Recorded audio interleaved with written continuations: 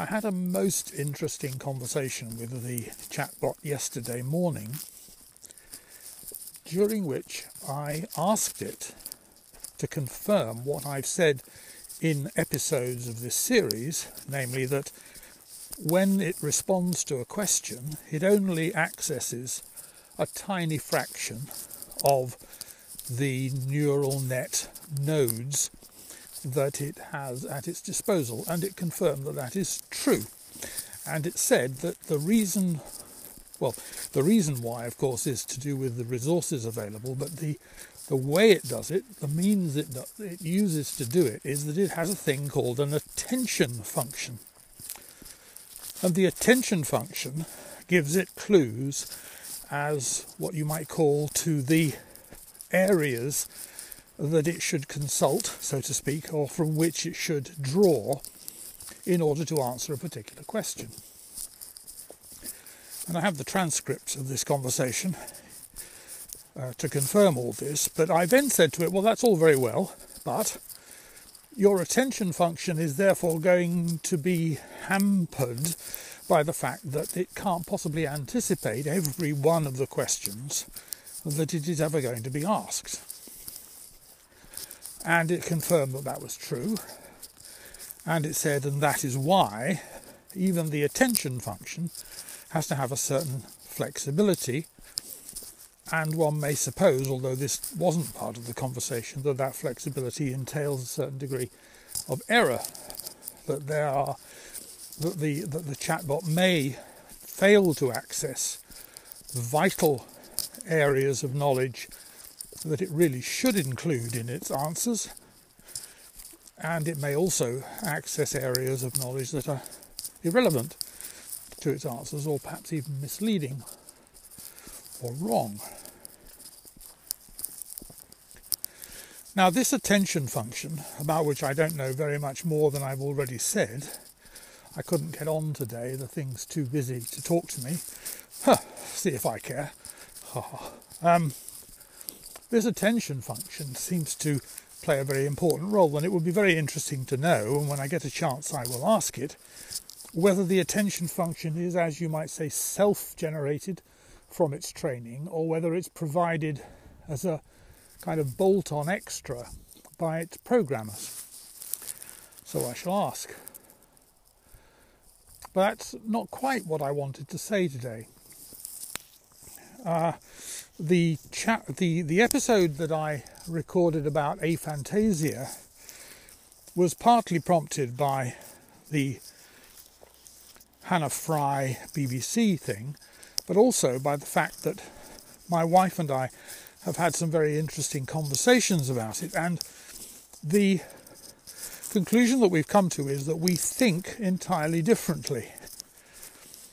She, who confesses to be, well, I wouldn't say aphantasiac, but certainly to have some of the characteristics that aphantasia seems to entail, feels very uncomfortable unless she's planned out what she wants to say in advance.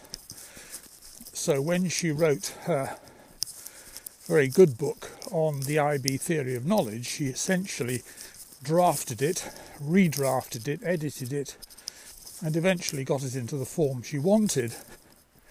It didn't, like Pallas Athene, fall fully formed from her brain. Now, I, in contrast, wouldn't pretend that things fall from my brain fully formed, or at least if I was going to publish them in a permanent form in a journal or something, I would certainly want to subject them to some scrutiny and some edit. But when I'm doing this podcast, and when I'm speaking, and in fact when I'm writing most of the time, the motive for doing so is that the thoughts that I'm expressing simply don't exist in advance of being voiced. And in that respect, I think that ChatGPT and I are operating a very similar process. I have absolutely no idea, as I've said zillions of times, how my brain produces the words and the thoughts that are coming out of my mouth at this very instant and being recorded for this podcast. I am reasonably sure that it is integrating together the contents of incalculably many neural pathways and synaptic clefts in order to do so. But the one thing I am sure about is that the fully formed sentence or thought or paragraph doesn't exist in advance of being spoken. So it, as you might say, comes out a bit like Pallas Athene, fully formed. And of course that means that if it's utter nonsense, then it comes out as utter nonsense. And that means that ChatGPT and I have a similar problem, a similar propensity occasionally, maybe not so occasionally, I hear you say, to get things fantastically and catastrophically wrong. Because we say things, and the first time we know that we say them or think them is when we hear ourselves saying them, by which time it's too late.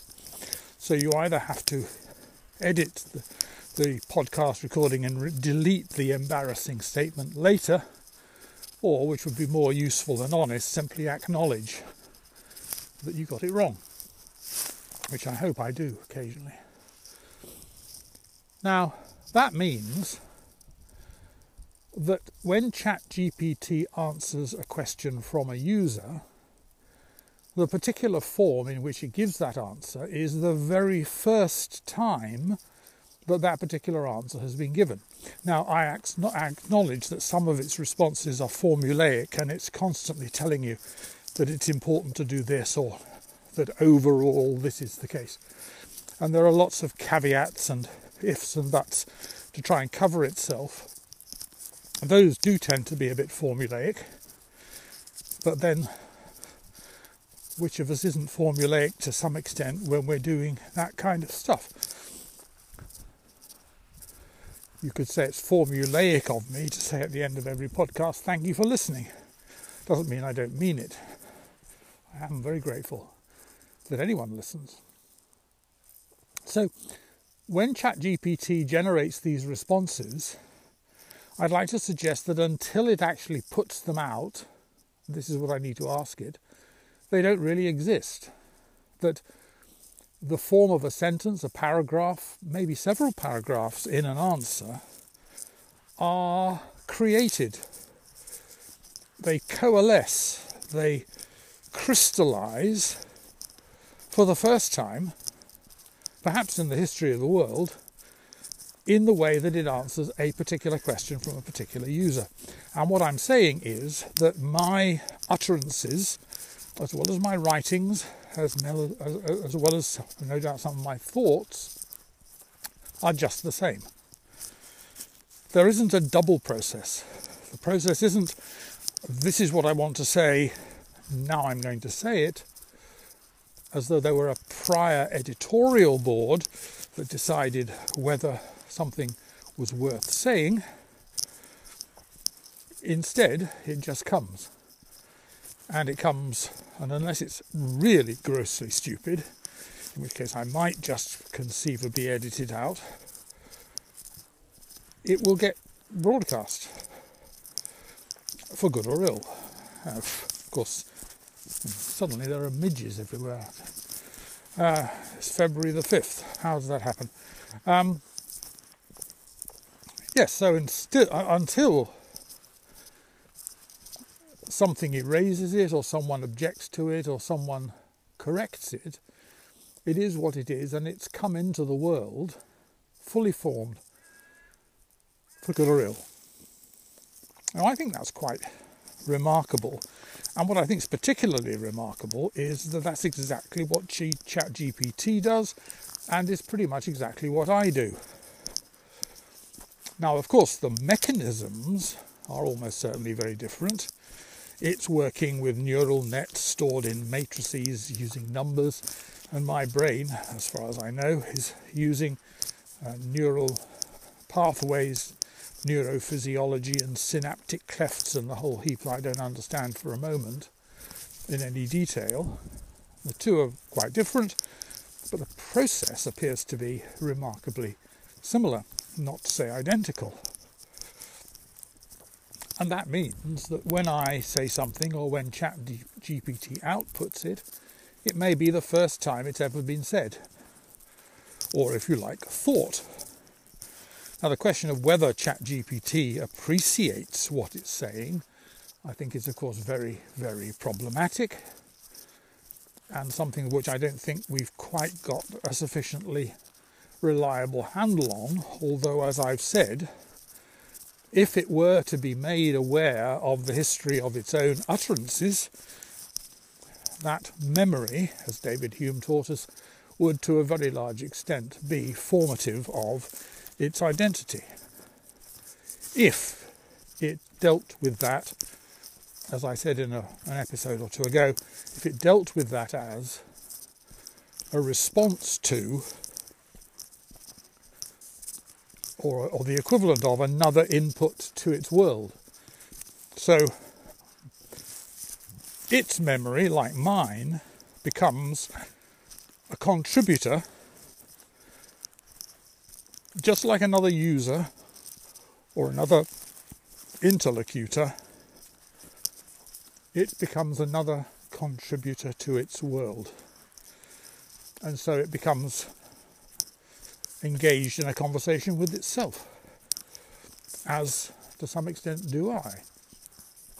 And if I play back previous episodes, they sometimes strike me in ways that they didn't when I recorded them, and then set off another train of thought, which gives rise to other episodes. So the key to this, and this is so important, I think, that I'm just going to treat this as the sum of this episode's message, is that when we're talking to ChatGPT, the output that it produces is spontaneous, fully formed, integrated from who knows what collection of parameters using who knows what process.